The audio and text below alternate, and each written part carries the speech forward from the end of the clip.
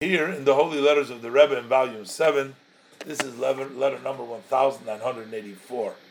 And this is dated Baruch Hashem, the 21st day of Tevis, Tavshin Yud Gimel. In Brooklyn, New York. The Rebbe again is writing the Rabbi Tzadik, Rabbi Chosid. This is the Rebbe of Strizov. His name was Reb Chaim Shlomo Shiyichya. Shalom Avracha.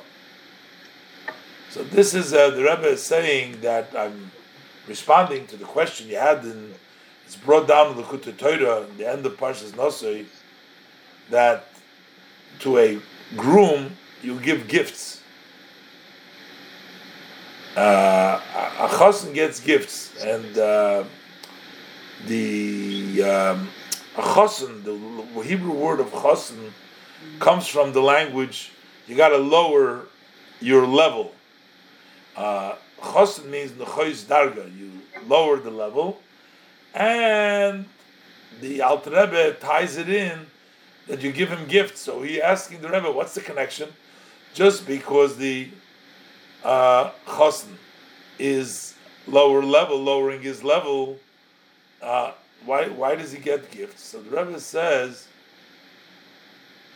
over there in the Likutei Torah on page 29, he explains that when you have to bring down something new, then you need to be given the strength from above.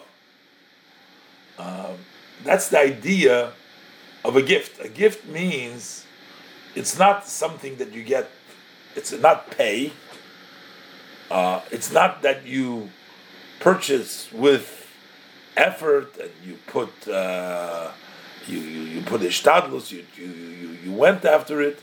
That is, a gift means you get that you're given something more than you earned, and more than the effort, and more than what you put into it. And if you do something that you made the person a pleasantness to him, then he gives you a gift. As explained also in many other places in Chassidus, and he sends him another place in the Likutei Torah. And so basically, we want to bring down the chassan, bring him down into the level, and by being together with his bride, and then we want to bring about the creation. That altogether requires a gift, in other words, from something from above, and therefore giving a gift to the chassan is related to this idea.